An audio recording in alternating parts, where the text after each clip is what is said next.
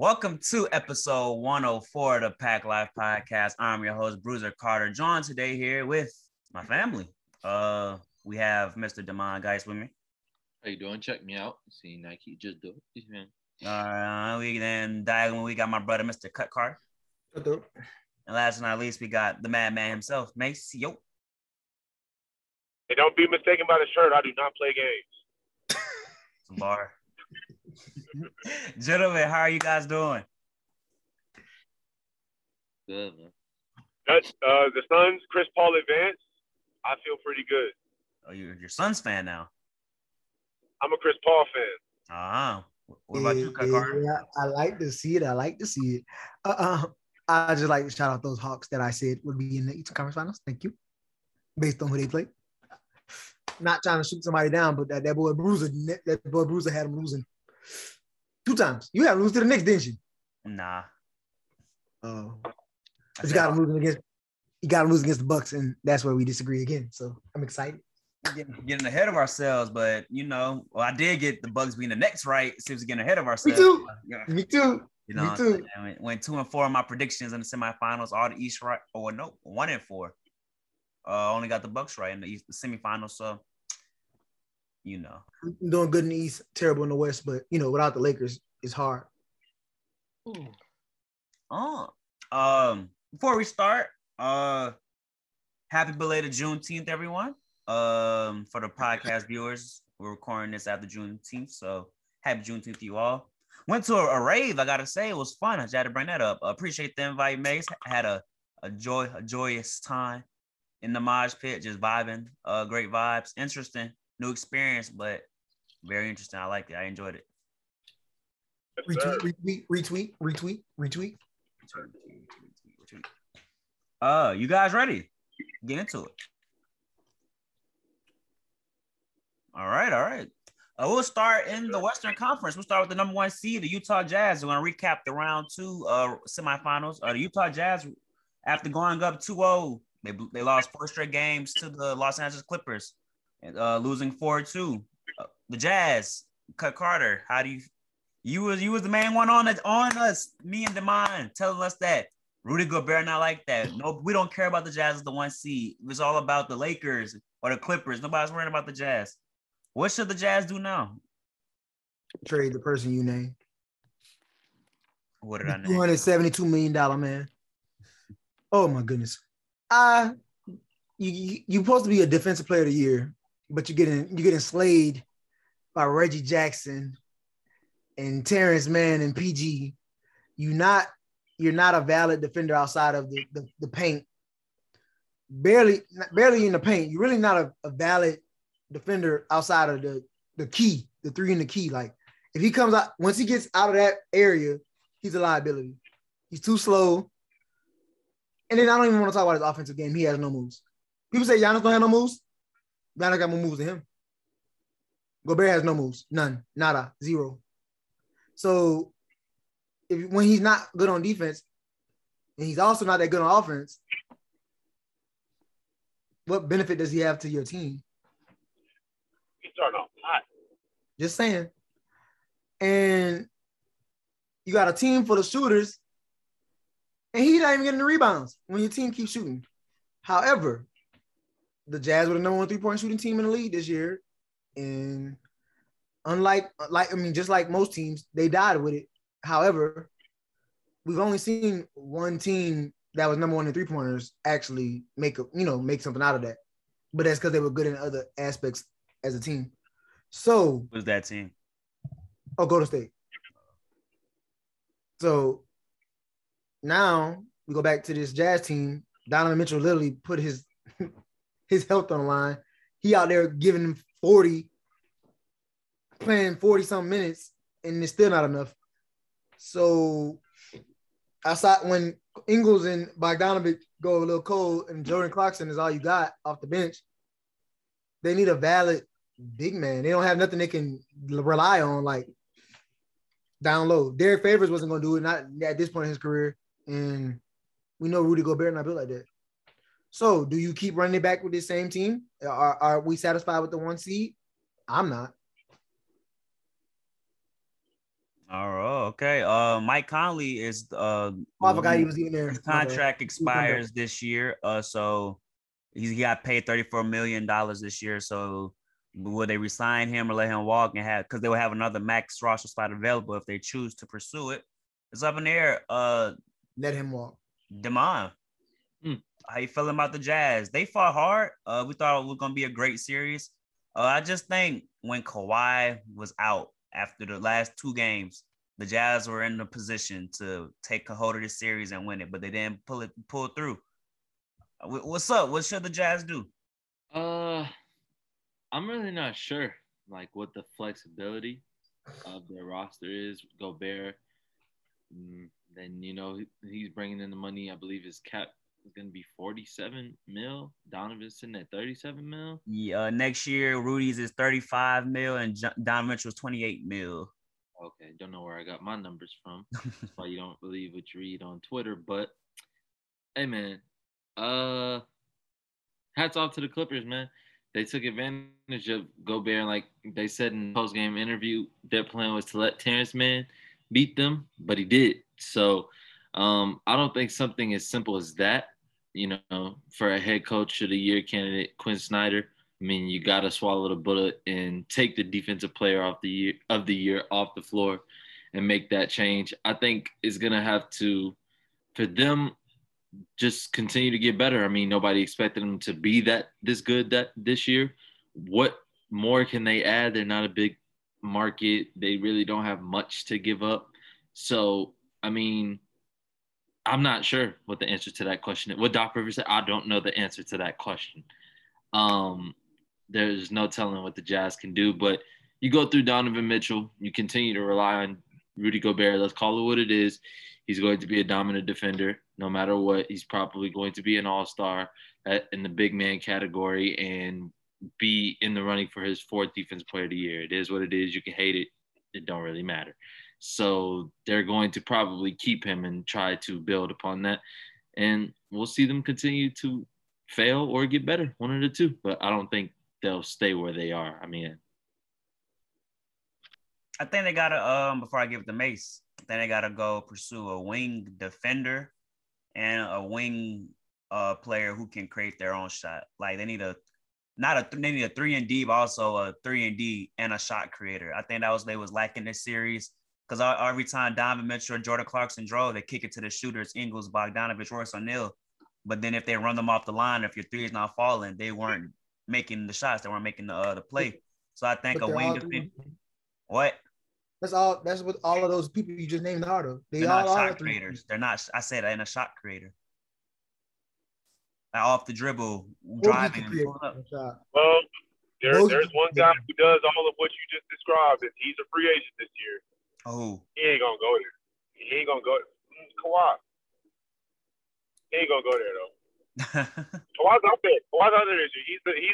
He's by far. I mean, he's obviously the best player in free agency, but I agree with Derek and John. I mean, Derek and Demond. There's nothing wrong with the Jazz. They just underperformed. Quinn Snyder got out coached by Ty Lue. We need to be giving him a lot of credit. The Game 6 Terrence Mann situation, nobody could have predicted that. I don't hold that too much against Snyder and the Jazz. However, Game 7 in the third quarter, when they were up 20-something, and because Quinn Snyder would not, as Demond alluded to, pull Rudy Gobert off and bring in maybe a Joe Ingles to help with perimeter defense, it was just getting obliterated by corner threes the entire quarter, and Quinn Snyder never adjusted. That is why they lost. To not beat the Clippers team without their best player as the first seed is remarkably embarrassing. But the team, they just came off the first seed. They're a good team. They don't need much if they need anything. Stuff just happens, man. This has been the SHIT happen year of the NBA of the NBA playoffs, in my personal opinion. A lot of weird stuff is going on. But there's also a lot of parity. People have been praying for parity for years. Outside of the Raptors winning in 2019, it's been, one or two, maybe a third team. So I'm really enjoying the fact that the four remaining teams outside of three people, there are no champions. It's going to be really nice to see how these semifinals go down. But in terms of the Jazz, they just folded, bro. Like, They don't need to go and run and spend a whole bunch of money. I don't think they need to get Mike Conley back, and I also don't think that Gobert is an issue. Gobert deserves all the accolades he has. He just didn't need to be on the court at that time. That's how I feel. Jazz, bye-bye. The Clips, I love the Clips. No, actually, no, I hate the Clips. Why did I lie? I hate the Clips. They're not winning more than 2 games against the Suns. But I'll let Bruiser segue into that. So there's my spill. Before we go, hold on. I want to say this about Rudy Gobert. So in the closeout game, he was negative 24 on plus minus, meaning when he's on the court, they're getting outscored by 24 points. He played 42 minutes in that game. Then on top of that, he's supposed to be DPOY and this dominant big man down low. He has 0 blocks in back-to-back games. Game 6 and 5. Then on top of that, in the closeout game, the Clippers shot on him 19 times in the second half. They made 15 of those shots on him, 79% when he was guarding somebody, the nearest defender. On top of that, he makes $10 million more than Donovan Mitchell. He made $47 million. Donovan make $37. He's higher paid. He's higher paid than Jason Tatum, Donovan Mitchell, Anthony Davis, and Jamal Murray, all who have had way better playoff moments than him. And you know how I feel about Tatum. He's been better in the playoffs than him. Okay, look. So that negative 24 thing, that speaks directly into what I was referencing earlier about Ty Lue was spreading the floor. The second half of Game 7, he was spreading the floor. So they were going negative 24 largely in part to the fact that they weren't attacking the basket. Right. Because of Rudy Gobert's presence. Now here's the thing. Yes, he's DPOY. But like at the end of the day though, this isn't Draymond Green, this isn't Tony Allen. He's not effective when he's not in the paint. But so they got outscored. They weren't scoring on Gobert. They were scoring away from Gobert, and it was a failed effort at Quinn Snyder to address the Terrence Mann corner 3 situation. But that's to me what was going on. And that was game 5. But in game 6, they were going at him. Like it was like, bro, they shoot. Reggie Jackson literally was going straight at him. It was almost like unbelievable to see you got a 7-footer right there getting slayed by a 6'3" guard. Gobert, hey, look, if we can, in terms of the money thing, bro, Nipatu making $35 million. It's a lot of weird contracts out there. It's almost as if you get an all-star and it's like you can get a max contract. I don't think Rudy Gobert deserves a max because he's not offensively capable enough. But he makes more money than Donovan Mitchell. They also signed a contract at different times. You know, that's just one of those things. And it also ties in with the All NBA teams, the Defense Player of the Year awards, the All-Star accolades. All ties into your contract consensus. So that's why Gobert money is extremely higher than Donovan Mitchell's, even though although he's making more money, arguably more than he deserves, I don't think trading him is the way. First seed, you got to understand, regular season does not matter as much as the playoffs, but it does matter, and it does set you up to be in a position to succeed in the playoffs. The Jazz were in that position. They just crapped the bed, bro. I don't really know. I don't think there's anything wrong with that team when I look at them, honestly. I don't think there's anything wrong with that team. They just didn't deliver. And to get beat by a Kawhi-less Clippers, I feel like in a year where the Lakers are out, the Nets are out, and all these other teams that everybody was high on are out, the Jazz is supposed to be one of those teams remaining, and they aren't. And I don't think that's that. And they've been one of the most consistent teams at making the playoffs. So now, all these other teams are showing that they're, they feel like they're ready. They feel like they've overcome it. So now I feel like they're gonna fall behind if they keep the same team. Which brings me, I think they're going to make a trade. I think they're going to go out and get somebody similar to what the Suns did, getting Chris Paul. Maybe not that same caliber player, but this offseason, they're going to go out and try to land somebody. Like OKC did when they got Paul George. A small market team is about to go out and get a big time. Would you see them trading for Kimba from OKC? Is Mike Conley going to be gone? Maybe. That's what they do. I feel like that would help. Right. That would be smooth. Because Mike Conley, you let Mike Conley walk, Kimba walk in, Kimba knows it's not his team. Mike Conley kind of on that later half of his career. He can go play with some veteran. I can see him going to like a Clipper or or Brooklyn or something like that, just to be on the team or associated with a team like that. The Thunder just want picks right now What's that anyway. looking So like? give them a What's that pick looking like? later. Who? Kemba. Clarkson in a pick. Ingles. Clarkson. Oh, Bogey. they're not What's that giving up. looking like? I think they give up just straight picks. And I think they give up a player to make the money. And a player picks and a player probably be like. Because I think Kemba make like 30 million or 28 million. Got to make the money work depending on the cap. They losing Conley. Yeah, you're right. Conley contract. They don't have to give up anybody. Right. You're right. But that's just the idea. It's just they need something else, and it's like I feel bad for Kemba, but Kemba is really on that point where it's like you're about to start getting treated like nobody wants you. You at that point in your career right now. You contract big, and OKC don't even want you. They just traded for you just because. So maybe Utah should make that call. Hey, he's not the least. He's not the least valuable point guard making $30+ million in the NBA. So you know what I'm saying. But we'll get there later. All right.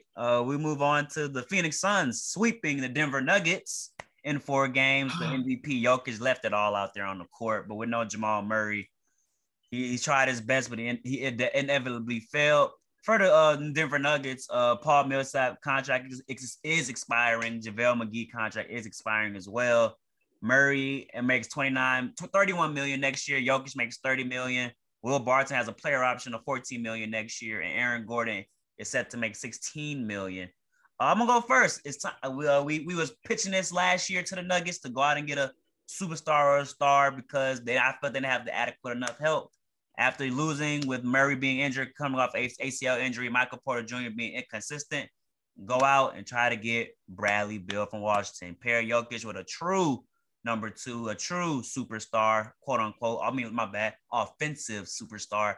And I think try to run it back in the battle-tested West. I think that's the plan that Michael Malone should pursue. I wholeheartedly think you flip Michael Porter Jr. for Bradley Beal. You gotta add picks and that's not equal at all. No, I'm not saying that. The Wizards already understand that they're not getting full value. Michael Porter Jr. on a rookie contract. Bradley Beal is like a top 10 contract in the league, so that's already that. They got Aaron Gordon. They got Murray. That's a good person to fill in with. And as far as the Wizards, they're about to be the new Pistons of the NBA. So I feel similarly about the Nuggets as I do the Jazz. Like they just got beat, bro. Like but no, they didn't win a game though. Bro, listen. I don't know what's going on with these Suns win streaks. They closed out last season 8-0. They have won 8 in a row. I don't know if we have fully realized that yet, but the Suns have won 8 games in a row. So, I mean, look, I'm going to say that, I'm going to put it on wax. Do not be surprised if the Suns sweep the Clippers too, bro. Do not be surprised. Because with or without Chris Paul, okay? Not saying Chris Paul's not valuable. Not saying they don't need Chris Paul to win the championship. But do not be surprised if they beat the Kawhi-less Clippers without Chris Paul. Without Kawhi Leonard and Chris Paul playing, because I think Monty Williams is a better coach than Ty Lue. Ooh, hot. He is. Can you legitimately say that? He is. Can you legitimately say that? He's never had the best player in the league to coach. He is. I don't know the way the adjustments Ty Lue be making in game. But I'm not saying Ty no slouch either. That's not like when I put one above somebody, I don't mean I'm dissing him. Ty got a ring as a coach. I'm not playing him. You know what I'm saying? But when the Suns get hot, no, I agree with that. When Devin Booker hit 6 field goals in a row in the fourth quarter, man. I seen him do that live. I watched him do that live. I said, damn. This boy cold. Like, is it that mid-range? What'd you say about the mid-range stat, bro? His mid-range game, like, I thought Kawhi had the best mid-range. Stan Van Gundy said while commentating the game the importance of the mid-range and said you need to have a player who can hit the mid-range in the playoff games. Mid-range wins playoff games, not three-pointers. And the Suns have 2 of them who are elite mid-range jump shooters. Right. So, the 2 of the you know what I'm saying? That's why I say Kawhi. They miss Kawhi because Kawhi owns that. Like, that's his thing. That's his game. And a lot of teams lack that. That's why, I think that boy, one of your favorite players, is going to be a high commodity next year, Bruiser. That boy DeMar, who the best in the league behind you? Me, and me. Yes, sir. But back to the Nuggets. Demond, what do you think about the Nuggets? Run it back with a healthy Jamal Murray and a progressing MPJ, or try to land a star? I would like to see them run it back with a healthy Jamal Murray. I definitely think not having them against Phoenix, when you're talking about a team, I mean, you guys are talking about Devin Booker and how elite of a scorer he is and everything he's able to do at all different levels. That's what Jamal Murray is for the Nuggets. I mean, when they get cold, they look to him for a basket. We know how big he's played in the playoffs, and the pick and roll with him and Jokic is one of the best in the league. That's something that they didn't have in their full arsenal, and trying to do it from a different extent with Aaron Gordon is just not going to hit the same. So I'd like to see them bring Jamal Murray back, have him, try to see if they can take that step. I mean, let's look at it. They were just in the Western Conference Finals. They had the MVP. We saw Jokic get better. Michael Porter's only going to get better. He still got a lot of solid pieces. If they can bring back Austin Rivers and Monte Morris, it's a lot going for the Nuggets. And while, yes, you could try to get a player like Bradley Beal, you're going to, ultimately have to come off things, see what you can add before having to move off other pieces. And we'll see what the free agent market looks like for the Nuggets. But I don't think, just as Maceo said, just like the Jazz, there's not much that they can do. I mean, they have a lot of talent that they could piece together, but I'm not sure as if immediately I would give it one more go. If it was me, I believe they have the abundance of talent to win a championship. I do. Okay. All right.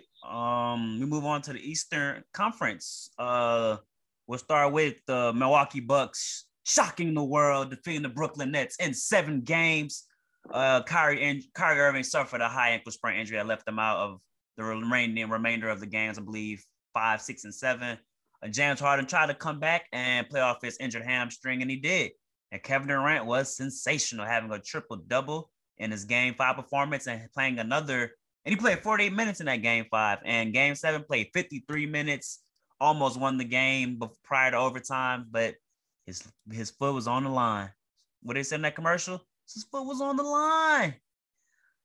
Damon, Brooklyn Nets ambassador, expiring contracts. You guys have Jeff Green, Tyler Johnson, Spencer Dinwiddie plans to opt out of his $12 million player option. 3 max contract spots. Joe Harris is making $17 million next year. We all know super teams get better in year 2. Is that how you feeling coming into next season?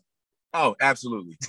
Listen, man, if I'm the Nets, I'm not panicking. Okay, this was a very nuanced loss to the Bucks. Okay, you bring together these 3 superstars. They all play great when they do play throughout the regular season, and 2 of them are injury prone, asterisk. And in the playoffs, specifically speaking, Kyrie carried the team throughout the regular season. He got hurt. They lose. If you're the Nets, you do not have to panic here. You do not have to start throwing money anywhere. Dang, I feel like I'm saying the same thing about all these teams. You just have to. They got a poor luck of the draw. That game was winnable. Now those games 6 and 7, obviously 6, but game 7 was a very winnable game. They didn't pull through.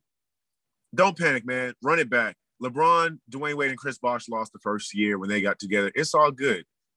That team, if they're all healthy, they should still win the East next year, potentially win the finals next year. Just get everybody back together, get everybody back healthy. Keep Blake Griffin. He played very well. He played above what people thought he was going to play in the playoffs. You have 3 of like the 7 best scorers on the entire NBA on your team. It will work out. Don't freak out. Run it back year 2, get that championship. That's how I feel about the Nets. I forgot to add Blake Griffin and Bruce Brown contracts are expiring as well. Damon, do you agree with Mace? I do. The GM came out today and said, I believe Blake, Jeff Green, and Joe Harris specifically Bruce Brown instead of Joe Harris are guys that they are circling to get back. I think Joe Harris, when you consistently in a 7-game series, if Brooklyn maybe would have lost in 6 or something, but Joe Harris had some pretty good looks and a lot of minutes that he just was not able to capitalize off. I believe he may be a center point in trade talks for them, but I mean, it's not a lot of flexibility, but they have the talent. The talent is there. Kyrie was hurt, Harden injured. And KD, we know how I feel about KD, best player in the world.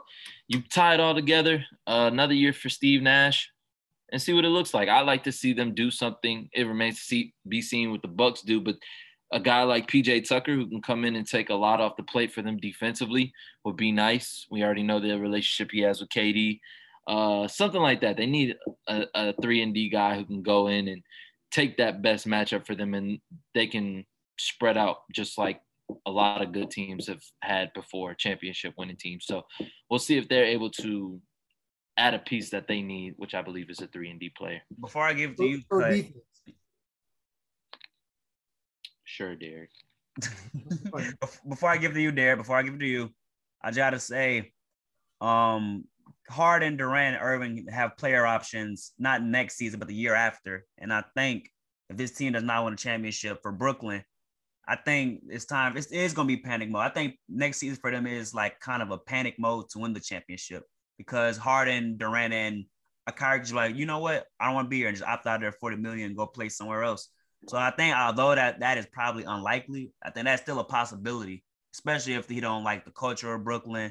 They don't think Steve Nash is doing a good job. They think they have the right talent to surround them. After the next season, them guys could be like, you know what? We can go opt out and just go get more money somewhere else. So, and play somewhere they want to be at. So it's definitely championship or bust for the Nets next season, healthy or not healthy. It's championship or bust. Carter. The big three will be back for them, obviously. Blake can definitely use this run he just went on to cash in somewhere else and play with somewhere else he prefers to play. I wouldn't be surprised he went back, but again, I think he got a good chance to go to cash in. Bruce Brown is in that 2019, 2018 draft.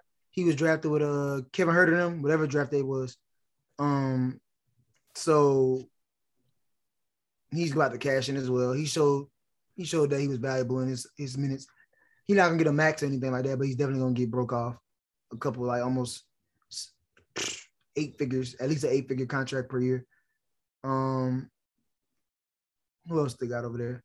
Joe Harris. I mean, they paid Joe Harris to be Joe Harris. Sometimes shots don't fall. That's kind of what, you're a shooter. You're gonna keep shooting. Spencer Dinwiddie will be a big loss, I think, but I think they missed him. I think having him off the bench or having him in Kyrie's absence would have made a big difference. But now this is his chance to go try to get him a starting job somewhere else, because I know he wasn't too high on being the backup. I know he wasn't too high on being the backup. So I could see him going somewhere else to try to get a starting job. And then ultimately, the thing people say they didn't need is what they need. They need defense. So no matter how good your offense is, you have to have that defense. And KD being your best defender wasn't going to cut it. They need to go get somebody that's actually like that's going to lock up can lock up 48 minutes or however long and don't have to worry about scoring. It's hard to be the best defender and be the best scorer on the team, which is what, the true best player in the league does when it's the crunch time in games. Had to get that in there. I like it. He threw it in there for me. I had to throw mine back. Before we go move to the last team, are there more Brooklyn Nets news? Ooh. Oh, is DeAndre Jordan contract up? Let me take a looky look. His contract is not up. He gets paid $9 million next year, 9.8. Jeremy. Yeah. All right. And last but not least, we got to talk about the series that just ended in an amazing Game 7. The Atlanta Hawks defeat the Philadelphia 76ers in 7 games. The big talk of the time is Ben Simmons and his performance. Doc Rivers loses yet another playoff series that goes 7 games where they were the heavy favorites. For the Sixers, expiring contracts include Danny Green, Mike Scott, Dwight Howard, and Korkmaz. They're the three-point shooter they have started in place of Danny Green. What should the 76ers do, guys? I'll go first. Ben Simmons, I'm talking to you.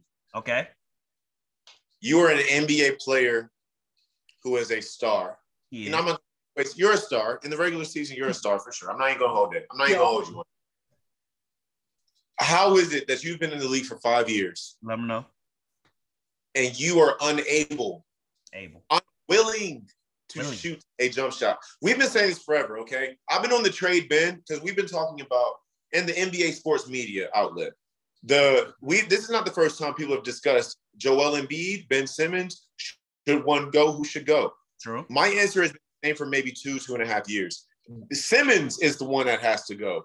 And this series vindicates me in every way possible. You hear that, Derek? You're utterly and thoroughly ashamed that you are your team's second best player and your coach feels like he can't have you on the court because you can't hit a free throw, because you want to shoot 34% in the playoffs. You should feel completely and utterly ashamed. And I hated his post-loss interview where he was like, it is what it is. No, you're not what we think you are. And you need to start taking that seriously or your team will never succeed.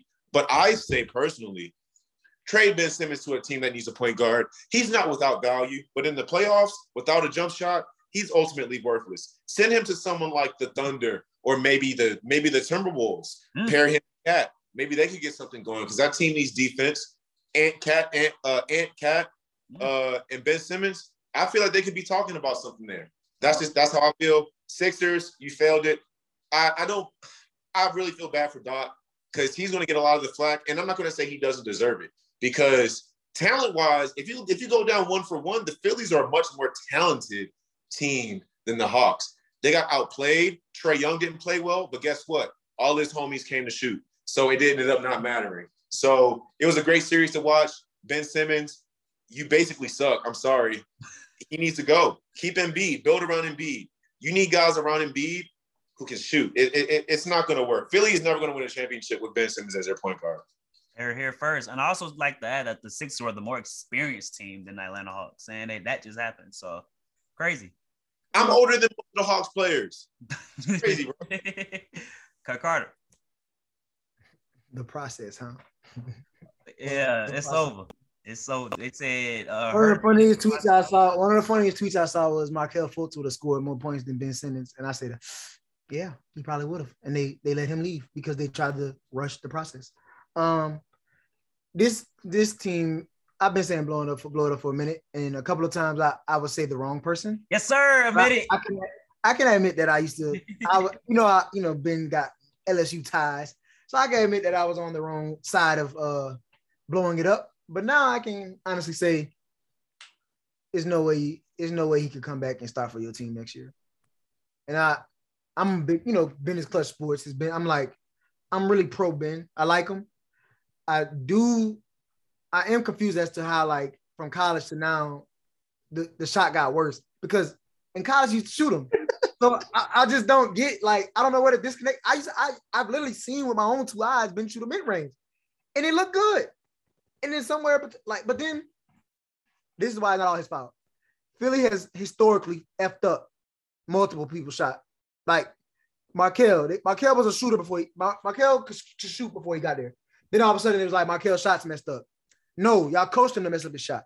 And I think the same thing happened with Ben.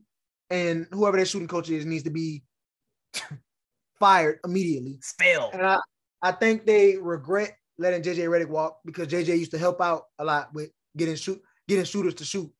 And like JJ Redick used to help with Lonzo as well, like when he was with the Pelicans. So I know JJ was trying to help with them guys out. And now your veteran presence is gone. You also have Danny Green on your team. I mean, there's so many shooters on the team. Steph Curry, can you not watch them shoot? Like, is that not an option to learn from somebody else? I don't know. So they say he's going to switch his shooting hand. But I don't think it really matters at this point. I think they regret not trading him for Harden or Kyle Lowry or whatever they want to do. They had their chance to get moving. Now his value is going to be lower because he just did this. And I don't think there's no coming back from this type of loss in 2021. So I do believe they have to move him. I do also think that Tobias Harris deserves a little blame. And I don't know if he can make it in Philly either. Korkmaz was really solid. I think he got a chance to go get an eight-figure payday, at least $10 million somewhere. He reminds me of Dario Saric, who the Sixers also let go or traded. This all goes back to the Philly front office, though. A lot of their decision making was off. Didn't they take Ben before Tatum? Yeah, that was the Lonzo draft. Nah, Ben was the first round pick though. Yeah. They took Ben before Tatum. They have Fultz already. They also traded Mikal Bridges to the Suns for Zaire Smith. And I told you all season, but Mikal is not somebody to sleep on. And that it was the it was Simmons, Brandon Ingram, Jaylen Brown draft. Okay. That was the year after. Brandon Ingram would be a better fit with Joel Embiid right now, or Jalen, either one of them, honestly. So it's just the GM, their front office deserves a lot of this blame because their decision making has brought them to this point. But I think Danny Green's gone. I think Korkmaz is gone because they don't have any money. Like they gotta trade Ben to pay people. I think they're gonna package Harris and Simmons. That's how they get Simmons out of there. Harris and Simmons to the Rockets for John Wall. They ain't making them better. I'm just giving an example of a team that got somebody. I don't know. Do they try to send him the Thunder not trading Shea. So I don't know where they can send him. But they gotta get him out of there. DeMond. I say Timberwolves. Timberwolves got D'Lo. I don't think they want him either. And he friends with Cat. They be like tight for lifers. Well, I don't know. I mean, Wizards. Hey, the Wizards about to start over. They could send them both for like a Bradley Beal type thing. I could see that. That'll be. I don't know about Russ. I don't think Russ doesn't want to be there. So I can't see him. Daryl Morey's an aggressive GM, so he's gonna make a move this offseason. Yeah, somebody's gonna be gone. But I just remember early on the season, I said I had the Celtics playing the Lakers in the finals, and then I came back and I said the Celtics not showing me enough. I'm gonna switch my pick to Philly. But then we got to these offs, and I watched them, and I said, no. It came over me, and I couldn't even pick them in the series because I couldn't stand on them doing anything after what I saw. So goodbye and good riddance to the Ben Simmons Embiid process. I think it's over. Do you agree, Demar? I'll tell you right now, you can come get Spencer Dinwiddie, Joe Harris, and the first for Ben Simmons. We'll play him at the 5, man. We'll take that right now. 5 or 4. He can come play for Brooklyn. Get yourself a couple shooters. Dinwiddie can score. Give him the ball. He can go cook for it. Hey, man, it's a match made in heaven. Now that would be crazy to see. However, they're not doing that. They don't need picks for that. They can't afford it. They can't afford it. Something realistic I saw was most likely if Dame does confirm that he would like to be traded, Ben and Tobias to Portland, start a full rebuild, get a pick in addition to Ben and Tobias for Dame. It wouldn't be bad. I like that for Philly. I think they become immediate favorites. Yes, I said it. Favorites in the East with Dame and Embiid. You know you don't believe that. I do. Favorites over KD and them. Over KD and them, you really believe that? Look, bro, a lot of me right now. Dame is my second favorite player in the league right now, and I can honestly say I think the Nets still would probably beat. I think Dame, just off, we know his elite shot making ability and everything like that. The different change of pace as far as competition in the East would be a step up for him because he would automatically, him and Kyrie, I just think are right there 1 and 2 as far as point guards in the East. Then you talk about him being able to finally delegate to somebody. I mean, it's a match made in heaven for him. I think Portland gonna move CJ before they move Dame. I agree. They're gonna try to bring him back one more year. They're gonna try to make it work with Dame before they. Yeah, I could. They for like I get what you're saying though. Like if he come out and say it, but like to them he's the franchise. He is the franchise. So it's like you can't really come up off him. For like Philly though, Embiid's the franchise. Like once you kind of stamp who's the franchise guy, then it's like okay, everybody else is kind of expendable if it's making us better.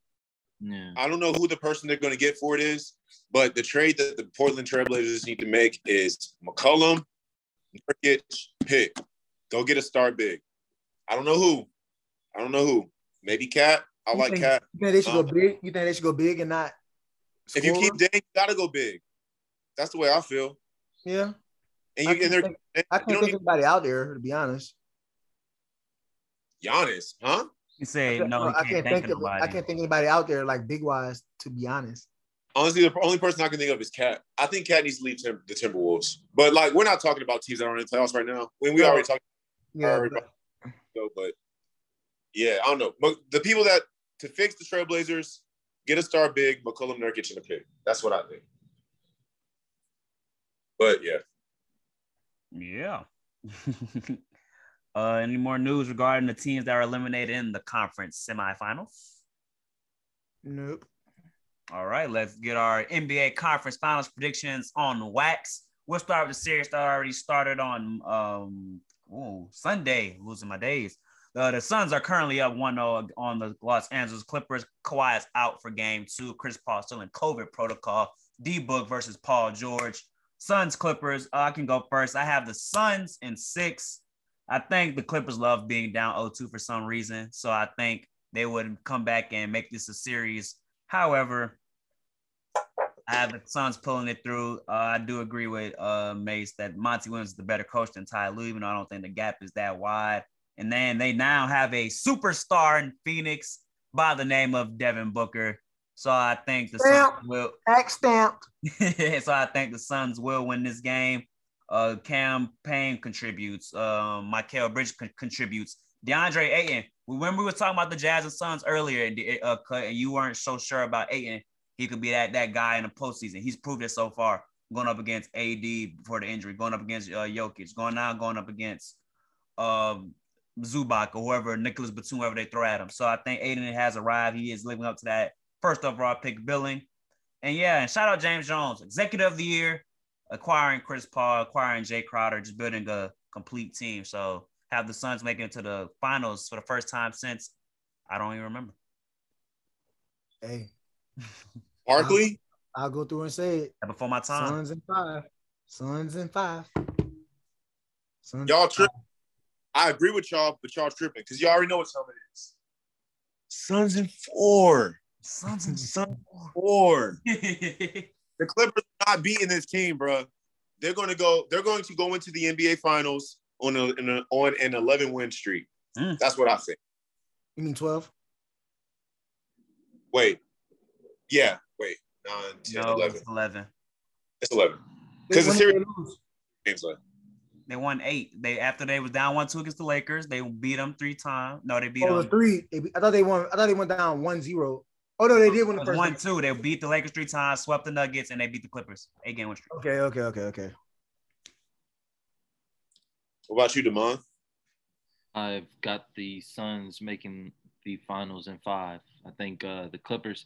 I like the Suns to go up at least 3-0. Not 3-0. I'd like them to go up 2-0 like the Clippers to get one back in LA. And then Chris Paul probably comes back around game 4 and starts to put the nail in the coffin in that one. Starts to dead that comeback, all that. Like you said, going down 2-0. I think he comes in, sets the tone in his former home in LA. And that's going to be big for them, for him to bring that presence back and him to get over that emotional piece of never being able to get to that next level in a team that many would say he had his best chance years after years to do it. Is going to be big for Chris Paul to have that as a stepping stone. So Suns of 5. All right. And for the Eastern Conference Finals, the Milwaukee Bucks, the number 3 seed, will face against the Atlanta Hawks, the number 5 seed. I have the Bucks in 5. I think the Hawks, they overachieve like crazy. No DeAndre Hunter, no Cam Reddish, being the Knicks, being the Sixers. But I think this is when they meet reality. And I think this reality is battle tested. The Bucks overcame the demon of the Brooklyn Nets, Kevin Durant being a great player. And after this game, they have no pressure on them. They are confident that they can go into any situation and win. And I think they will have the Bucks in 5. Coach Bud revenge tour. There goes gravity. Goes gravity. Gravity. Give me the Hawks in 7. Yo, Atlanta. And then guess what? They beat him in 7, and Bud gets fired by the team that he left. The team he didn't want to rebuild with. The team that rebuilt so organically and so healthy that they're back in the offs this soon. With a real coach. It would have been 6 years. Ain't soon. That's bro. You know how long it takes teams to rebuild, especially teams that can't get stars. Like The Suns were in a 10-year playoff drought. I see. they can't get stars. You know what I'm saying? If your team can get stars, it's hard. Yeah, I got Atlanta in 7 though. I think this is where like Giannis might get his, but he gonna need. This is the series Drew gonna have to be. You got to be better for sure. Yeah, Drew got to be like that. Pelicans Trailblazer series Drew. Yeah, I think he exerted a lot of energy guarding Kyrie and Harden. So I think there's no player on the Hawks. I mean, you could put Trey, but Trey ain't gonna have you working like Kyrie and Harden. Respectfully. Oh man, I think Trey gonna make him work. Trey makes your whole defense operate differently. I mean, so does Kyrie and Harden sometimes. So who you got winning, Mace? Oh, I mean, okay, look. When it comes to series that are really close, I think this series is going 7. Yeah. I like to look at how many things have to go right for each team in order for them to succeed. I think for the Bucks, that list is shorter, so I'm going to go Bucks in 7. I don't think this game isn't going. I don't think the series is not going 7 games. I think Trae Young has proven that 6 times out of 7, he can put up a performance that can carry your team. 6 times out of 7, that's 83% of the time he can put up a performance that can carry your team. But in order for the Hawks to succeed, they need Bogey to be hit against the Bucks, against Chris Middleton, Drew Holiday, and that other guy. They need Porter to succeed. They need Bogey to succeed. They need well, I'm not going to mention him. Of course, Trae Young, he doesn't really need to play that well, but he needs to set his team up in order for them to get the shots that they need to succeed. I think the Giannis is going to look much more like an MVP than he did in the last series. Because what the Hawks going to do about Giannis? Like, what are they going to do? Capella is not who he was 3 or 4 years ago. He's nimble, but he's not very forceful. He's not very strong. Embiid played much better than him most of that last series. And plus, they have Brooke Lopez as well. That's what Capella gonna have to deal with. And Capella and John Collins, man, oh my goodness, Giannis might put up 53 times this series, and I don't even like Giannis like that, but they have nothing for him, So because the Bucks have less boxes to check, also Chris Middleton has been playing lights out. You know what I'm saying? He's been a very, very strong number 2, sometimes occasionally number 1 for the just maybe. He's the closer. He's the closer for sure. He's the closer. You know what I'm saying? When you need that bucket in the fourth quarter, he's been delivering. We've been seeing great things from Chris Middleton ever since Giannis put him on his All-Star team. And everybody was like, whoa, you know what I'm saying? So Bucks have less boxes to check. Bucks in 7. And Demond. I'm going to take the Bucks in 6. I think from my perspective, every box that I wanted to see them check in the series against Brooklyn, they checked it. Middleton and Drew, I said that they needed to hit the big shots. You think about, I believe it was game 3 after the Bruce Brown layup. Drew had a spin layup to put them up in that game and forced a tough shot for KD for the win. Game 6, Chris Middleton was the closer, 38. An elimination game, got a winner, go home. Those guys stepped up, and even Giannis in Game 7, we talk about, not the bag of arson. He doesn't have the arsenal that we would all want out of a superstar player, but a minute left in the game, he hits the jump hook to put them up 2. I mean, I got to give the Bucks their credit. I think PJ, the combination of PJ and Drew and Middleton being able to throw different things at Trey, not having DeAndre Hunter is definitely going to finally catch up to the Hawks this series. I feel like not having that length and outside shooting prowess that they like out of him is definitely going to catch up with them. And I think that, as Maceo was saying, Giannis is going to take advantage inside. And something that really hurt the Nets was not being able to play DeAndre Jordan inside and what he could have done for Giannis. When you think about that for this series, they do have Capella, who's very capable inside, but that takes away Brooke Lopez and him being able to defend on the outside, which we just saw Rudy Gobert get ate up and talked about all series for. So it's going to be interesting to see how the Hawks and Nate McMillan gel in this series because, like Bruiser said, they don't have the experience and everything. And the Bucks are favored in almost every category, but the Hawks just played against something like that. So if the Hawks could come out in Milwaukee game one and set the tone like they did in Philly, this is gonna get nasty. Yep, I agree. I think game one is pivotal. If the Hawks do what they did against Philly, did it against the Knicks, they're gonna have that confidence. They have all that confidence in them. They think they can win this series. So, got a game one in Milwaukee, and Bucks got to put their foot on their throats. Is there any more NBA playoff news before I ask an NBA related question? All good. All right, guys, I got a question for you guys. Not a hard question. I just want to hear you guys is. Which NBA head coach job opening is the best in your opinion? We got the Mavericks, we have the Pelicans, we have the Trailblazers, we have the Celtics, we have the Magic, there we go, and we have the Pacers, and we may have two other head coach openings depending on this Hawks-Bucks series. They may fire Coach Bud, or the Hawks may not want to keep Nate McMillan. Which head coach job do you think is the best? I'm going to tell you right now, I believe that Celtics is the best job for me. And I'm going to tell you why. I think between Jason Tatum and Jaylen Brown, of course, you have one of the top young duos in basketball. But with Brad Stevens being in the head coaching job, there's going to be a lot of flexibility, I feel like, if someone can come in and have a voice. That's the biggest thing for me in this position. Are they going to be able to run the team as they see fit, or is Brad Stevens being elevated to this role just a deeper meaning of him being able to kind of pull the pieces, but also, like, I don't want to see them bring in somebody who's just going to be running Brad's game plan. I want to see somebody who can have a relationship with Brad and get the players that they want in there to run a system that is new to these players. And I think if that's the approach that's to be taken with Jaylen Brown and Jason Tatum, all respect to Dame and Luka, those two together, they do have the ability to win a championship. Carter.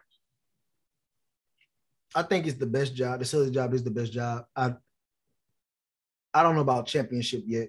I think it's way more required than people think to win a championship. But I do think the Celtics had the best roster, which is why I say it's the best job. So, I also like that the Wizards have a head coach opening as well. You could have kept that.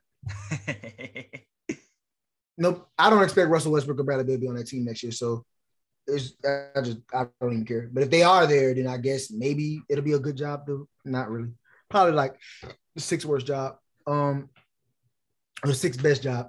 But I do think the chance to play with a superstar in Dame and get CJ flipped for somebody else would excite me. I think when you got a team like the Blazers, it's not when you got a top 5, top 6 player in the league. What more could you ask for as far as implementing the system? Because it's gonna be good with him. It's really just the pieces around him. However, I think that can be said about the Celtics job as well. But as far as if you want to be a coach and have time to grow as a coach, you know what I'm saying? Like, you an unproven coach, you haven't really accomplished anything. This is gonna be your first job. I think taking that Wizards job or the Pacers job might be the Wizards job would be in your best interest. Any of those playoff teams is gonna be more pressure, and then the Pelicans, it's just gonna be pressure because of the players that you have on that team, and everybody expects a lot out of them now. Mace, 7 head coach openings right now: the Wizards, the Pacers, the Pelicans, Mavericks, Blazers, Magic, and Celtics. And there may also be another one depending on the Bucks-Hawks series. Which head coaching job do you think is the best? Man, it's really obviously the Celtics, bro. Like, it's obviously the Celtics. You look at the rosters they've had for the last 3 to 4 years. They are the one team. If I had to list, let's say there was a poll, right? What team in the NBA in the last 5 years should have won a ring at some point? They're at number 1 on that list, in my personal opinion. How do they not have a ring yet? You know what I'm saying? If you want the talent on that team. You have Jason Tatum and Jaylen Brown. You just got Al Horford back, hilariously. Kemba's gone, but with those guys, or with those two, the first two guys I named, forget Al Horford. We ain't got to go there. But with Jaylen Brown and Jason Tatum, man, that is a duo. That was a potential future superstar duo. You know, like that team should have made it somewhere by now. If you can make that team work very easily, and the expectations are going to be rather significant, yes, but the right man with the right plan, I guess you could say this for anywhere, but the right man will make that team work. Celtics should have had a ring in the last 5 years at some point, and I hope they get one in the next 4. And I'm a Lakers fan, but it's absurd. It's that absurd that I'm a Lakers fan saying, hey, these guys need to win, because I would hate for Jason Tatum's career and Jaylen Brown's career to be spent there for an entire decade or something like that, and there's no gold on their fingers because of it. So that's where I'm at. I agree. I think the best job is the Celtics. You got Tatum and Brown, but I also feel like the job where a head coach won't feel any kind of pressure. They can just go in there, coach, develop young talent is the Orlando Magic. We talked about it last podcast, how they have a crop of young talent. I think getting a first-time head coach in there just to develop that talent, hopefully develop them into stars. Chuma, Cole Anthony, Mo Bamba, Jonathan Isaac, Markelle Fultz. I think a coach like Chauncey Billups can go in there, develop some talent, and just build it year by year, just getting better each year. Similar to how the Bucks emerge, similar to how the Atlanta Hawks emerge. So I think the Magic, if I'm a head coach and I just want to get my feet wet, but also build a great group of talent, it's the Orlando Magic. For sure. Any more head coach opening jobs? I know Cut Carter, Stan Van Gundy was fired. Were you happy or was that to your dismay? I'm glad he out of there. I don't understand why you got a young team and you playing a bunch of veterans. It don't make sense. Let the young guys play. It's that simple. Simple as that. Did you guys see the Team USA roster for basketball? I'm not really that interested this time around. I think they win though. I just don't think it matters. Yeah, maybe. So far the commits are Damian Lillard, Devin Booker, James Harden, Bradley Beal, Jason Tatum, Kevin Durant, Draymond Green, and Bam Adebayo. Some opt-outs: Stephen Curry, Donovan Mitchell, Jimmy Butler, LeBron James, and Anthony Davis. So it's going to be not a young team, but still some players, some stars, some superstars in there as well to go in there for Team USA and win, you know? I feel like it's all the hoopers and all the people that feel like they got something to prove. It's one or the other. Bam got something to prove? Yep. Draymond? Something to prove. Oh, I wasn't looking. Hey, bro. Katie? Bro, I'm telling you right now. James Harden and Kevin Durant are recruiting.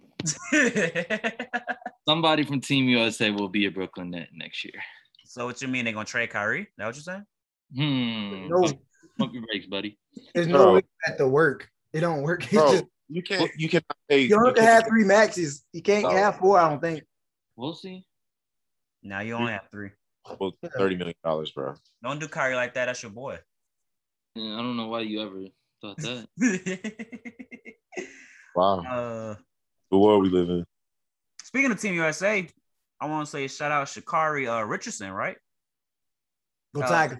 Go Tigers. Qualifying for the Olympics. Great content on my Bleacher Report feed. LSU Tiger qualifying for the Olympics, sharing a great moment with her family. Had to point that out and say she left LSU though, but she went pro. That's why she's able to do all that. Once a boot boy, always a boot boy. Boot girl. Show. Yeah, I like her. She been cocky though. She was like freshman of the year. She's not like cocky. That's confident. She like that. She like that. Any more Olympics news you guys keep up with? Shout out Simone Biles, GOAT. Oh yeah, GOAT. The GOATy. Chris Paul is out for game 2 officially. Breaking news on the podcast. Booker PG round 2. Okay. And before I give it to Carter for music, just talk to me, man. It's been a chill podcast. What TV shows y'all been watching lately or movies? I started back on that Rick and Morty season 5. Great episode to kick off the season. I enjoyed it. Dope. So shout out Rick and Morty. I haven't started the Loki series yet. I'm waiting for all those episodes to come out, and I haven't started Captain America and the Winter Soldier. I gotta start that as well. But that's what I've been on. I've been caught up on all the DC movies, Batman movies. I'm a DC stan now. Damon put me onto animated lifestyle, and now I'm there for 4L. Good.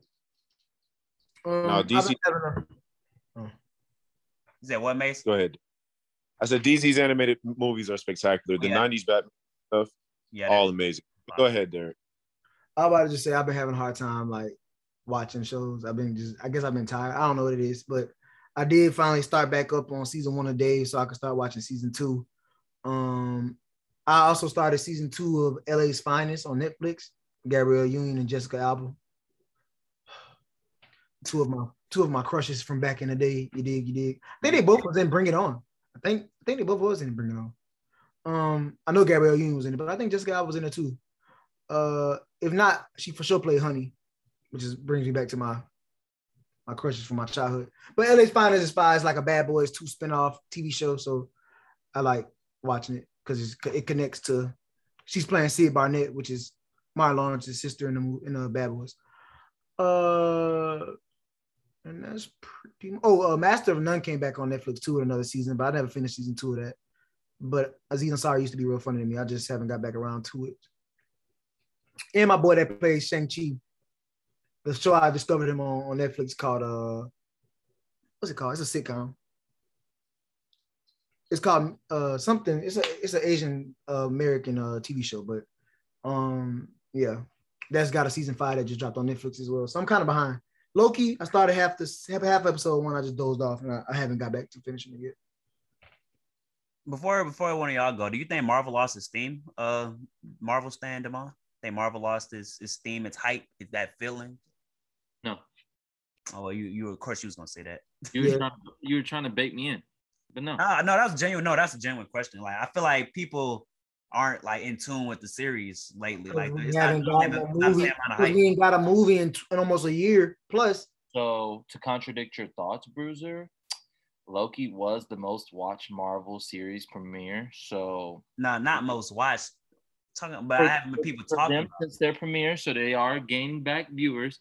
And to Derek's point, Black Widow does come out next week. In that bag. So I'm good. I've been patient, Bruh. And I think they're giving us the movie in July, but that's the worst movie they could have possibly given us in July. To you, because I'm hyped for Black Widow, but to you, hyped for what? Waiting for Black Widow. You hyped for a backstory that don't really matter no more. Well, let me break it down for you. Let them know. The Taskmaster is actually one of the best Marvel villains because we're gonna see moves from Black Widow and Spider-Man. They're saying that it might be Clint, which will give us a backstory on his upcoming series. But also General Ross, who, if you remember from Captain America, Civil War, the Hulk movie, tried to create a fake Captain America Winter Soldier serum. They're saying he's going to retest it again. And either one of two things is going to happen. Red Hulk, which I would love to see, or everything with U.S. Agent, all that coming together. Zemo now on the raft. They're going to have a villain team come together and try. It's going to be all that at once. Yeah, I mean, there's endless possibilities that they're going be giving out. How is that all gonna happen? How is Zemo on the raft? That was after, and this is before.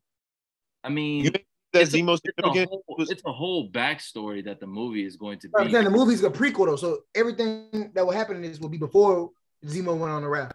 I think you're forgetting about who we're talking about here. Marvel with 2 minutes in a post-credit scene could change the whole ball game, and that's what I'm counting on. And so we're excited for the post-credit. Yes, that's what I'm excited for the movie. I mean, I wanted a Black Widow movie for the longest because I just think that there's endless possibilities they can do. I like the more.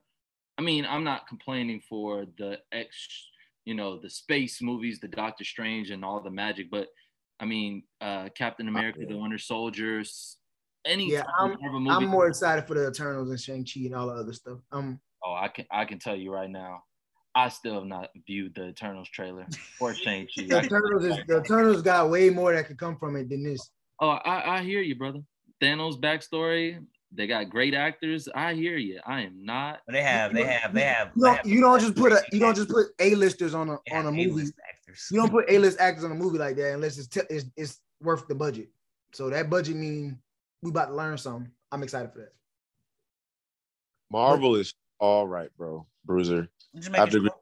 Yeah, no, they're good. Like we are good. We are good. They have so much content coming out. No, I'm not. It's not the content. It's just the pandemic and the not being able to see the movies and the constant pushing back of movies. Yeah, I think the pandemic ruined their hype. Yeah, it ruined a lot of the flow for me. Y'all are not patient. Y'all are not patient. Bro, I don't want to be. Bro, I'm saying, bro. No, bro. It's just. You don't want to be waiting, which is not patient. Yeah, because exactly life goes on. I mean, my bad. They're gonna continue to give great content. I think Black Widow is gonna be a great movie. With the you understand, bro? Everything I haven't heard you say one thing bad about this. Okay. It's okay to be a stan, but that's why I was like, I don't expect you to say anything bad about him. What shows you watching? And Maceo being a stan is kind of funny because he's usually anti-stan culture. Bro, it's quality. Like WandaVision,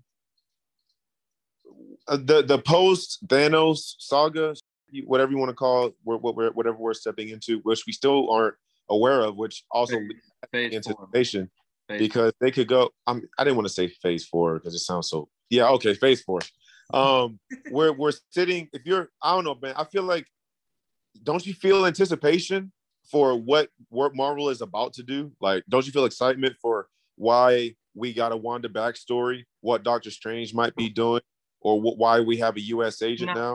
They're not thinking big picture, Mace.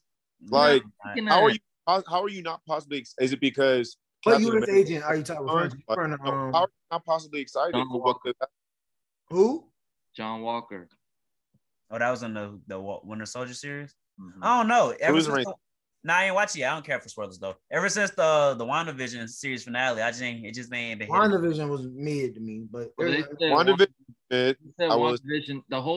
thing about WandaVision that people don't like is they came up, including myself, with theories about people showing up, this, that, and the third. And they said it from the get-go that WandaVision was a series about Wanda's trauma. And we found out all of that. We found out that she had powers way before the Shield or Hydra started experimenting on her, which is something that I was dumbfounded to see. And then it's just a whole bunch of different backstories that they can tap into that they did. Like with Agnes, I wanted to see how they were going to set her up rather than in the comics.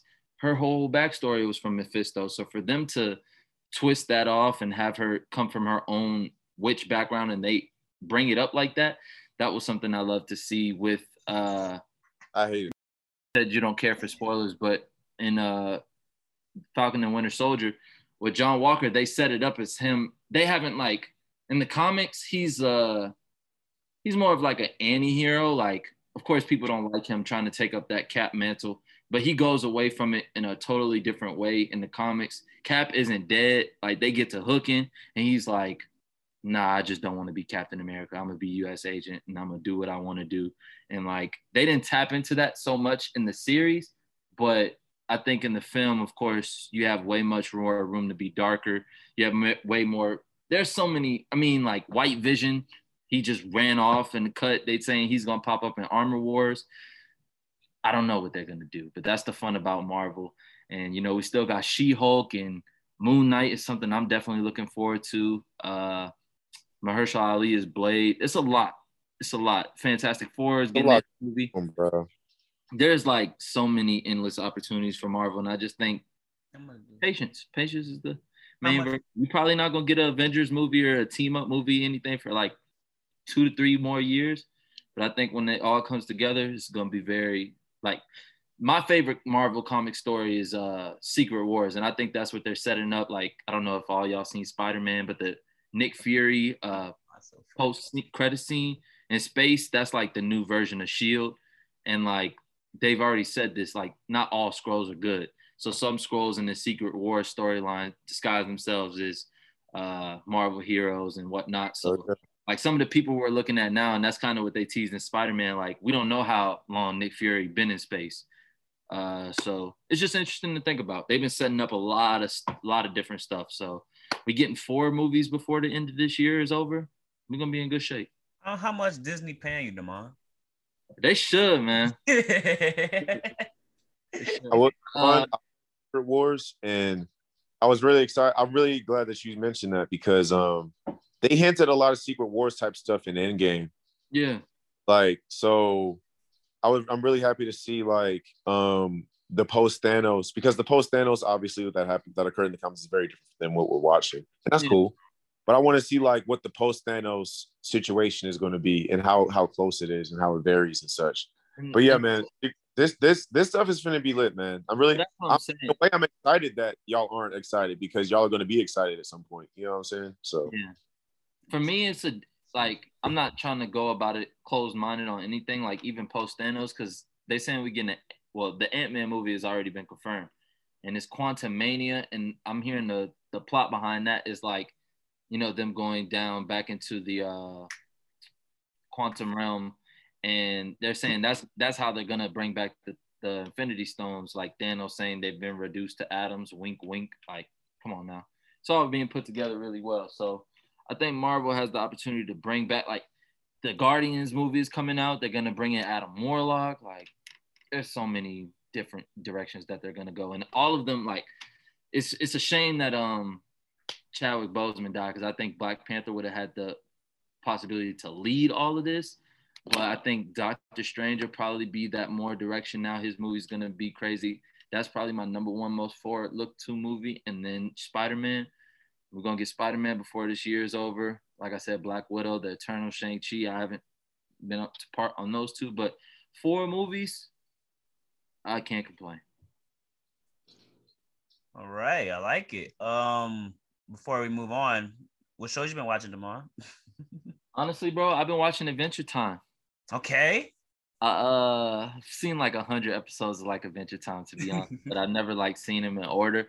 But now, because I rewatched regular show and seen it from a different aspect, like some of the darker jokes, or like, used to think Mordecai was so lame for chasing Margaret, but then you see my boy is really heartbroken. You're like, dang. Hey, you related. Yeah, man. You see Rigby being a good friend. You see why Benson is mad all the time, because he's stuck in a dead-end job, but he really likes them, but he just don't want to be there. You're like, wow, bro, I did not notice all this. So Adventure Time is cool seeing Jake and Finn's bond. And I'm trying to get all the way through this because they just had a movie that they uploaded to HBO Max. So yeah, I've been trying to catch them on Adventure Time. Trying to get back on the nostalgia. Feel it. Yeah, that's it. Carter, music, bud. Last time we were here, we talked about Pierre Bourne, Culture 3. We had talked about Hall of Fame Polo G. I've been listening to a lot of our newer R&B lately, though. So Don Toliver featuring Kali Uchis, the Drugs and Hella Melodies. Mariah the Scientist, my crush. I just want to say that song is amazing. What song? Don Toliver and Kali. Yeah. And then my crush Mariah the Scientist dropped Ride World pre-orders, and she dropped a new single on there called To You, which is really, really good. Then we got Temporary Highs in the Violet Skies by Snow Allegra. Her album is available for pre-order. That's dropping this Friday with 2 features from Tyler. Then we got her, whose album just dropped, called Back of My Mind. And there's a couple songs on there I really, really like. This is my first time actually being exposed to her, and I'm like, okay. Like I never listened to her solo project before, and I was like, yeah, shorty onto something, which everybody kind of already told me, but now I know for myself. But back to those Tyler features, because Tyler is dropping his new album this week. Yes, sir. So that's exciting, because last album Tyler dropped, we all loved, I think, Igor. And we actually went to the tour, me and Brew, and Mace, actually, yeah. And it was Tyler and Blood Orange, and it was What a Time to Be Alive. So that kind of brings me into my top 5 a little bit, but I'm not really pressed to do it if we don't want to do it. I was gonna say top 5 Tyler songs, but I feel like we already did that, so I was gonna say top 5 Tyler albums or projects. We did. You only got. We did projects before. I think we might have did songs too. I'm not sure though.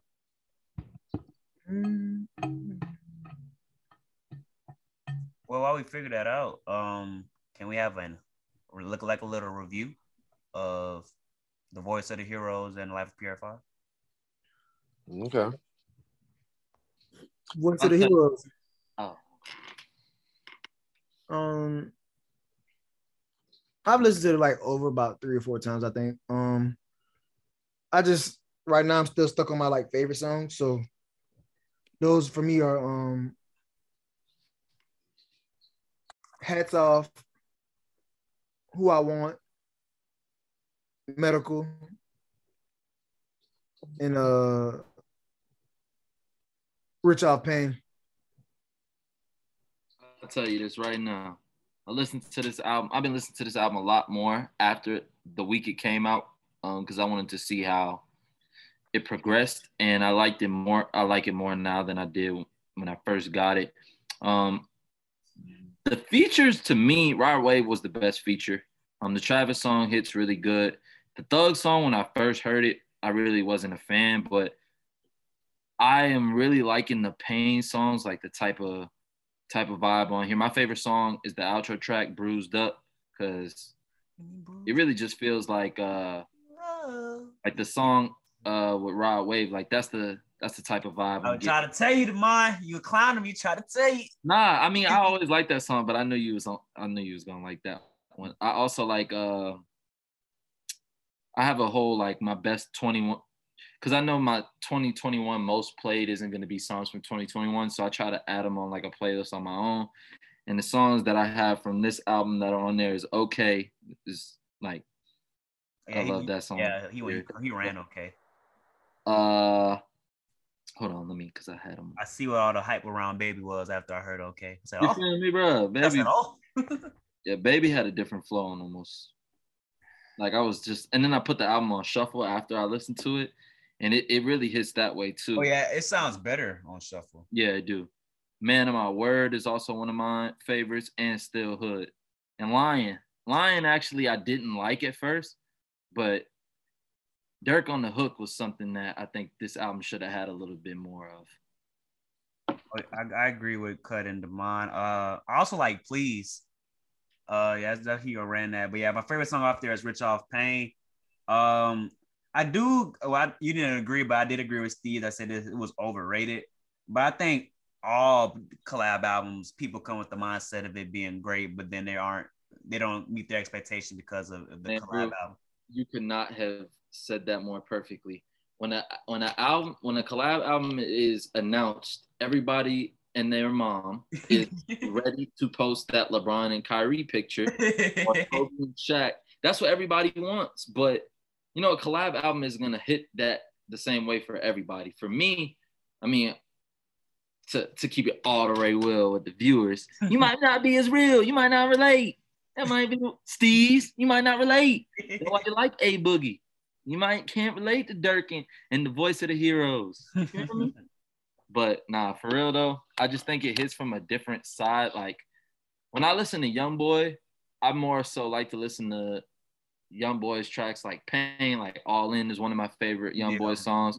Rod Wave I've been listening to. So the songs on the album that are more in that category have been my favorites. Yeah, been for me too. Yeah. And last but not least, The Life of Pierre 5. Did it meet you guys' expectations? I still haven't finished. I'm gonna be honest. I listened to a couple of songs though. The Booker T song. Appreciate Demond for putting me on that song. Oh yeah, my favorite song on there is "Pull Up to My Hotel." Biology, everybody. That's my favorite too. He got a banger right there. Mace is gone. Not my favorite. Oh, you got it. But I'm right here. Not my favorite, but my favorite actually is, I don't know, Butterfly. When I hear that beat, something happens to me, bro, and I go into a different space in my head, and it's just like that little video, the little kid in the middle of the club when he's dancing. And just over and over. I can put Butterfly on repeat and like just vibe to it. So I got Butterfly high on my list. I love the intro and Switching Lanes still. I don't know. I thought I would grow out of it, but I don't. Like every time I hear it, it's like hearing it for the first time.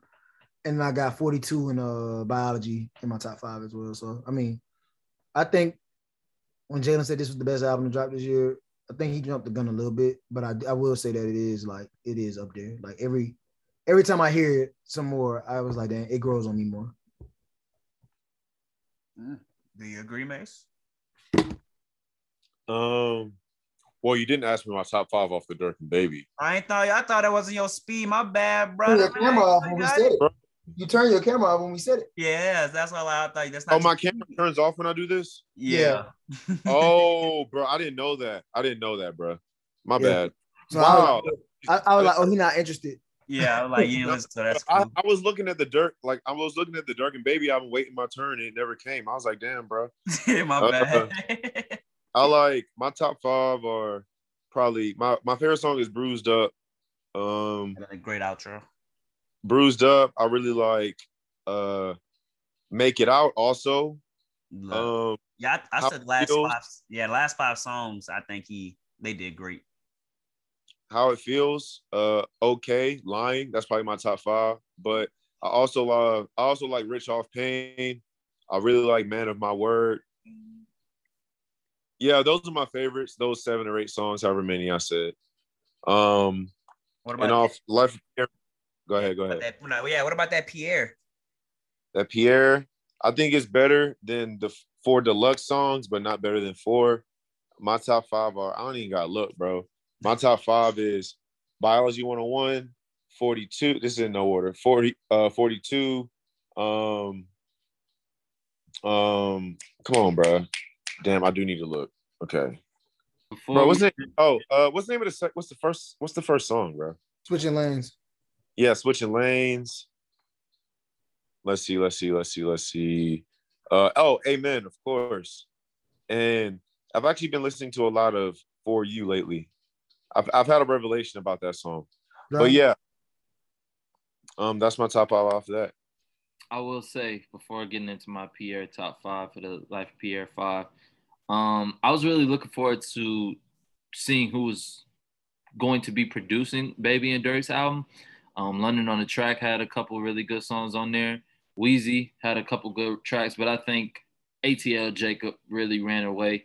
ATL Jacob, with his work with Future, that's when he really put on the map with me with what album was that? The Purple and Orange Future album, which is one of his most underrated, one of my favorite Future albums. But with that album, that's when he got put on the map to me.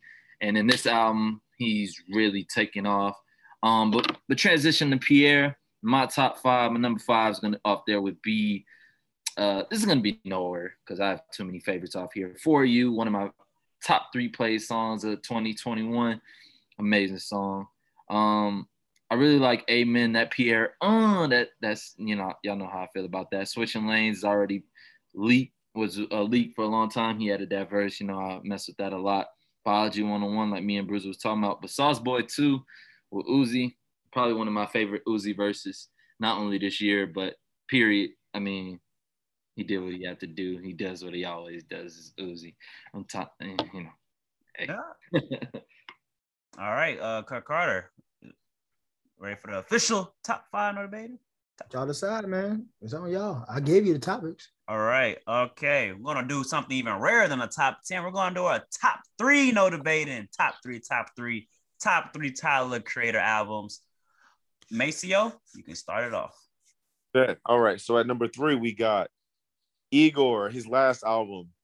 I don't know how to describe this music with a genre, and I'm not going to try. I'm tired of trying. It's really difficult. Well, I do. While you're doing your top 3, I do want to let it be known that I asked you what you thought of Igor when it first came out, and you said, and I quote, "You trying to do too much singing for me, bro. I see what you're trying to do, but So it's good to see that it has grown on you, my friend. You know what the turning point was? I went to see Tyler in concert, and I don't know. The experience made me understand the album better. I think, John had went to that concert too. Yeah. I think Derek went too. Yeah, Bruce and Derek went too. I'm the only person that didn't make my. It's almost like it's almost like we just said this, bro, and they weren't listening. Tell me. I don't think we were listening, Mace. Y'all wasn't. At number 2, we have his debut album, Bastard. It was his first project. It has that first project feel. His introduction to the rap game. He's really, really, really rapping on that album. Like, if you've never heard, I feel like a lot of people who are modern Tyler fans probably haven't heard Bastard. It's on Dat Piff. You need to go and listen to that right now. It's a great album. It is really dark though, so be ready to feel like you got to cancel somebody. Also, and then at the last spot, number 1, we have Wolf. I think Wolf is his most well put together album. He loosens up a bit. It's less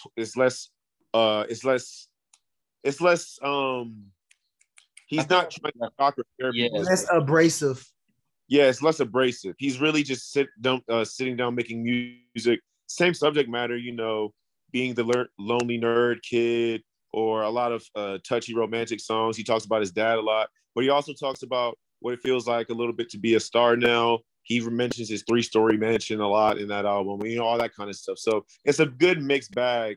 I feel like that bag is the best mix of who Tyler is as a developed musical artist, even though he's made several albums since then. That's my 3. I like that. Okay, my number 3 album before the Pops of Vein is Goblin. My introduction to Tyler was She, and Yonkers with him eating cockroaches in the video. I think that's what everybody was put on through Tyler. I don't know. But that album brings back some middle school times for me, summer, listening to that album. Number 2 is actually going to be Igor. I really like Igor. Really great album. I had this conversation a lot of times. I feel like Igor would have been a A+ album if Earthquake was the intro, but neither here nor there. You can take your pick on that one. My number 1 Tyler album is Flower Boy. Flower Boy, to me, it just has so many different vibes on it. Every song could be like a song that you add to a playlist and just gives you a different feel. Like See You Again has definitely been rising up the charts for me. I love that song. Made me listen more to Cali on the side too. 911 with Frank, of course. Boredom is probably my favorite song on here. He also put me on with Jaden with Pothole on this one, and Who That Boy with ASAP. I just think Flower Boy is Tyler's best body of work. That is my top 3 Tyler albums. Crazy. All right, my turn. Top 3 Tyler credit albums. Number 3, I have Wolf. Songs off there that I love: Party Isn't Over, Campfire Beamer, and I Effing Hate You featuring Pharrell Williams. So Wolf, number 3. Number 2, it's Igor. Wasn't gonna listen to it, but I heard Earthquake, heard Cardi come on there. I was like, oh my goodness. I disagree with Damon. I think he ran the first 3 songs with Igor's theme, Earthquake, and I think that has a great song with Are We Still Friends to close out the album, I believe. And lastly, number 1, this is the first Tyler credit project I've really fully listened to, and it is Flower Boy. This was the summer before I went to college, so just playing this song, boredom, because I was bored that summer for some reason. So this album, related to me, and I liked it, enjoyed it, and I liked the Lil Wayne feature on Dropping Seeds. November was hard, and the intro for it was hard as well. So Flower Boy is my favorite Tyler Creator album. And Cut Carter. All right, my top 3 Tyler albums. Number 3, I have to go Wolf. I was having a hard time debating it. Y'all said y'all didn't like Cherry Bomb, but I actually did. But then I realized I only like certain songs that I just put on repeat for a long amount of time. So I couldn't give it best album, but some of my favorite songs are on there. Number 2, I have to go Flower Boy. See You Again, Boredom, 911, Mr. Lonely. It's just a whole lot of I don't know, it made me feel good, like feel good music for me. And I wasn't expecting that from him either, so I was kind of like surprised. And then last but not least, when he dropped Igor, I was also surprised again. But Igor to me is my number 1, and it's number 1 to me because it's rare that I can say I heard almost a flawless album. Like I only didn't like 1 song on there or 2 songs on there. And the concert also did make it better for me, but it made me appreciate it more. But yeah, Igor, I feel like for me, Tyler get better almost with every album. So I am excited to hear the album. I just wasn't pressed to hear the single. I kind of just want to hear all that in one flow. Gotcha. I'm also excited for his 2 features on my Girl Snow Allegra album. I feel like he's gonna kill that. I feel like he's been in his R&B bag a lot lately. Like the song Gravity with Brent Faiyaz. I like the smoother Tyler. Even though, crazy lit, raging, yelling Tyler was cool too, but I feel like he had his I feel like he found a little niche with this this smooth Tyler you got going. Yes. All right. I got you. Is that is there any news breaking? Is that a podcast? Wrap it up, damn. I want to say shout out to Carl Nassir is the first openly active NFL player to be openly gay in the NFL. So I want to say shout out to him for coming out and living his truth and getting support from his players, Saquon Barkley, Ryan Clark, and others coming out and supporting him in his decision to finally come out public. So shout out to you. Olympics coming up. NFL, we're about to do our predictions for that in July. So looking forward to that. NBA finals coming up as well. Yeah, I'm going to be tapping into more content soon. And this will conclude episode 104 of the Pack Life Podcast. Thank you for tuning in. Remember to like, comment, share, and subscribe. We're available to Apple Podcasts, Spotify, and YouTube. Follow us at Pack Life Pod and Pack Life Podcast on Facebook, Instagram, and Twitter. I am joined here today by my cousin Damon. Guys. Thank you for having me as always, brother. My brother, Mr. Cut Carter. And last but not least, the madman himself, Maceo. Thank you for having me, guys. Yes, sir. So to recap, I'm your host, Bruiser Carter, and I have the Suns and Bucks. Damon has the Suns and Bucks. Cut Carter has the Suns and Hawks. And Mace has the Suns and Bucks. CP3. We're out of here. Oh. New Pack Life.